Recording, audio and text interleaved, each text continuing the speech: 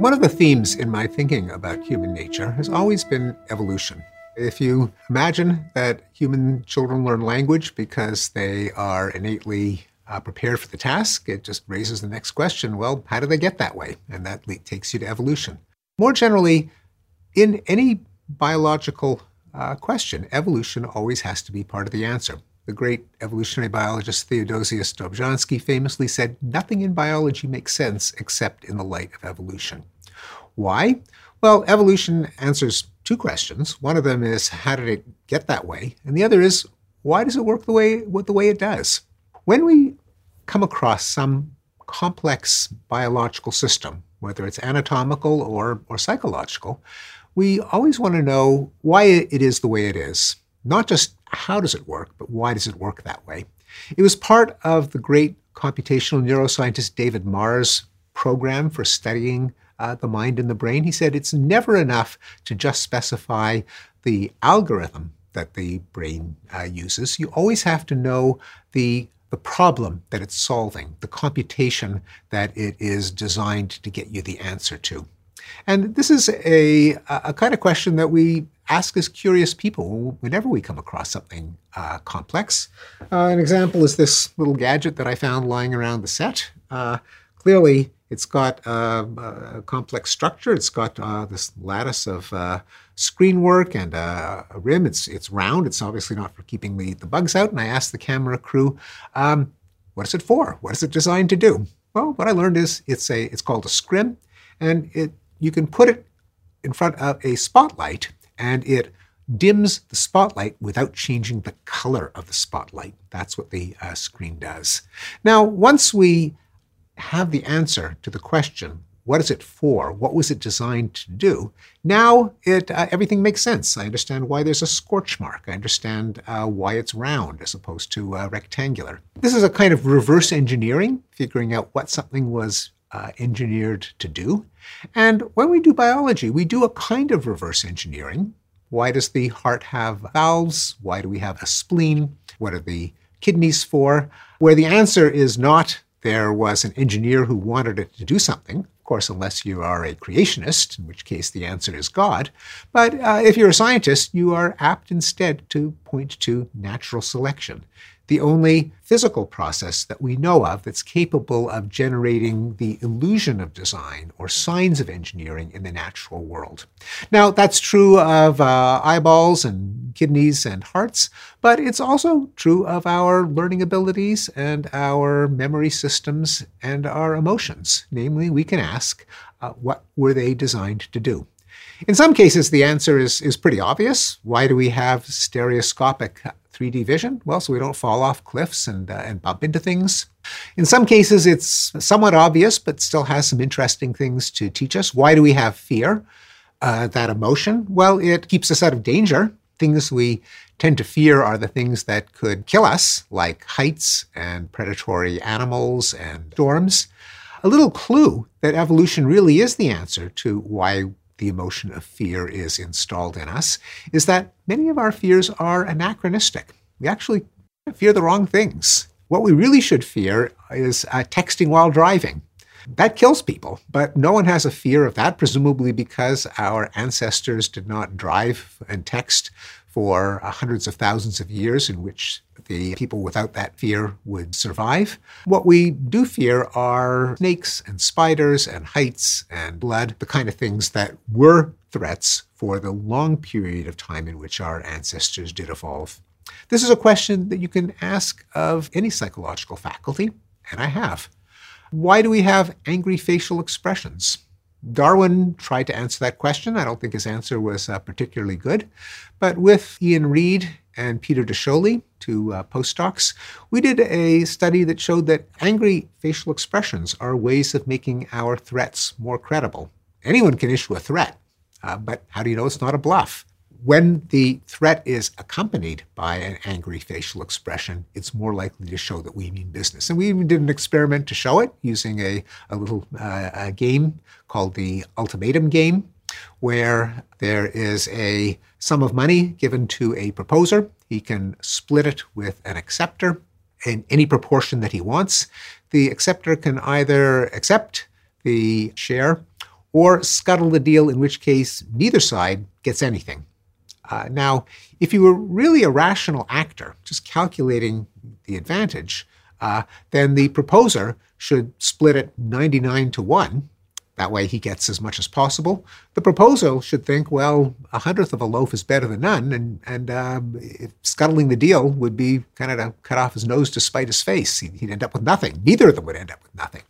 But needless to say, that's not the way people tend to work. And typically when you play out the ultimatum game in real life, the acceptor is insulted if it's too far from 50-50. And anticipating it, the proposer tends to make 50-50 offers, kind of knowing that anything less will get the offer rejected to the loss of both of them.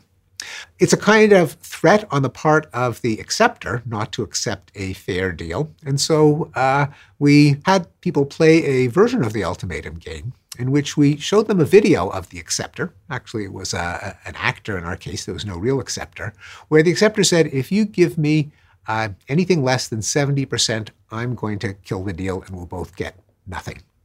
What we varied was half the time the actor delivered that threat with an angry expression.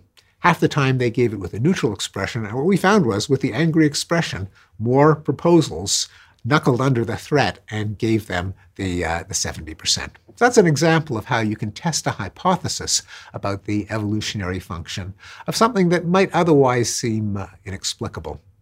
I've argued that language is clearly a Darwinian adaptation. This is a way in which I depart from the famous linguist Noam Chomsky, who was the first to propose that language is an innate capability of the human mind, but to the puzzlement of a lot of people, denied that it is an adaptation for communication. Thought that it just arose from the way the brain is put together, perhaps as the result of a lucky mutation. The psychologist Paul Bloom argued that language seems to show signs of an adaptation, like anger, like fear, like the organs of the body, like the scrim. Too many parts seem to be contrived to bring about some useful outcome for it to be the result of chance. In the case of language, the obvious outcome is sharing information. Indeed, following a suggestion by John Tooby, I've suggested that language was one of 3 adaptations that co-evolved that makes humans so unusual in the animal kingdom. The other 2 are technological know-how. We make tools, we make baby slings, detoxify plants, we extract poisons, we use our brain power to outsmart other plants and animals. And the third thing that makes us kind of weird as far as animals are concerned is our sociality, our social relationships. A lot of animals cooperate with their genetic relatives for familiar evolutionary reasons, but it's kind of rare to find animals that are not related cooperating, and humans do that massively. I think those 3 adaptations co-evolved, each one multiplying the benefits of the other 2. Again, I'm following a suggestion by John Tooby and Lita Cosmides and Irvin DeVore. If you've got information to share because you're smart and you figure things out, well, that's an awfully tempting thing to offer someone that you want to have a relationship with. You have something that helps them and you can, in fact, share it at no loss to yourself if you have language, so it makes language very useful. It also gives us a reason to cooperate as social partners. Each of us can help the other thanks to information that we can share and thanks to the means to share it, namely language. So the cognitive niche, as Cosmides and Tooby and DeVore called it, namely the co-evolved harmonious interaction between language, sociality, and know-how, each foster the other, turning us into this very weird primate. Now, crucially, the fact that a lot of things seem to be adaptations, fear and anger and language, disgust may be another one. It may be our defense against pathogens where we have a resistance to the possible vectors of disease like bodily secretions and vermin. Doesn't mean that everything is an adaptation. That would be kind of circular. Anyone can think up some function of whatever trait you come across. And I'm actually skeptical that some things that many people just assume are adaptations really were selected by Darwin's process of selection in the sense that they helped our ancestors have more babies. It's not clear that the content of dreams has any adaptive function other than keeping the brain active when you sleep. Dreams, for all we know, might be a kind of screensaver where what you dream may not have any particular advantage. Controversially, I have not seen an argument that music is an adaptation. Now, of course, it's adaptive in the sense that it makes life worth living and it's something that we enjoy together. But why sounds in rhythmic and harmonic relationships should give us pleasure? I don't think anyone has ever come up with a reason why that would increase our survival that wasn't circular. It's a question that you have to pose for every psychological trait, every physical trait. The answer might be that it is Darwinian natural selection, but it might be a byproduct of something else. In the case of music, it may be a byproduct of our auditory scene analysis, the pleasure that the brain takes in making sense of the world. It may be a byproduct of language, the fact that we communicate through sound. It may be a byproduct of motor control, being able to keep a rhythm, a steady groove, which is useful in running and repetitive actions. It may be a combination of all of them. It may be the fact that the brain itself runs on rhythmic activity and something about music engages with the rhythms of the brain. We have to be prepared for all of these possibilities. Maybe music is an adaptation. I have not yet heard a good explanation of how it might be. The alternative is that as a byproduct, it might come about as we combine all of these byproducts in one big enjoyable package. Because one thing that you can't deny about music is people enjoy it. It's one of our greatest sources of pleasure. One of the things that having a big brain allows you to do is figure out how to give yourself pleasure, how to tickle your own pleasure centers.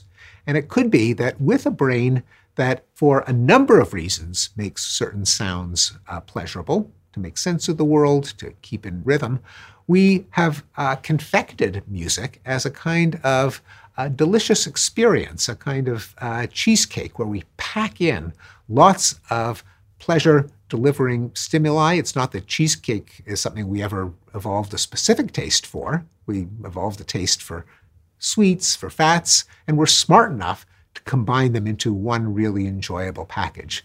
Music, for all we know, may be a kind of pleasure technology, a product that we concoct precisely for our own enjoyment.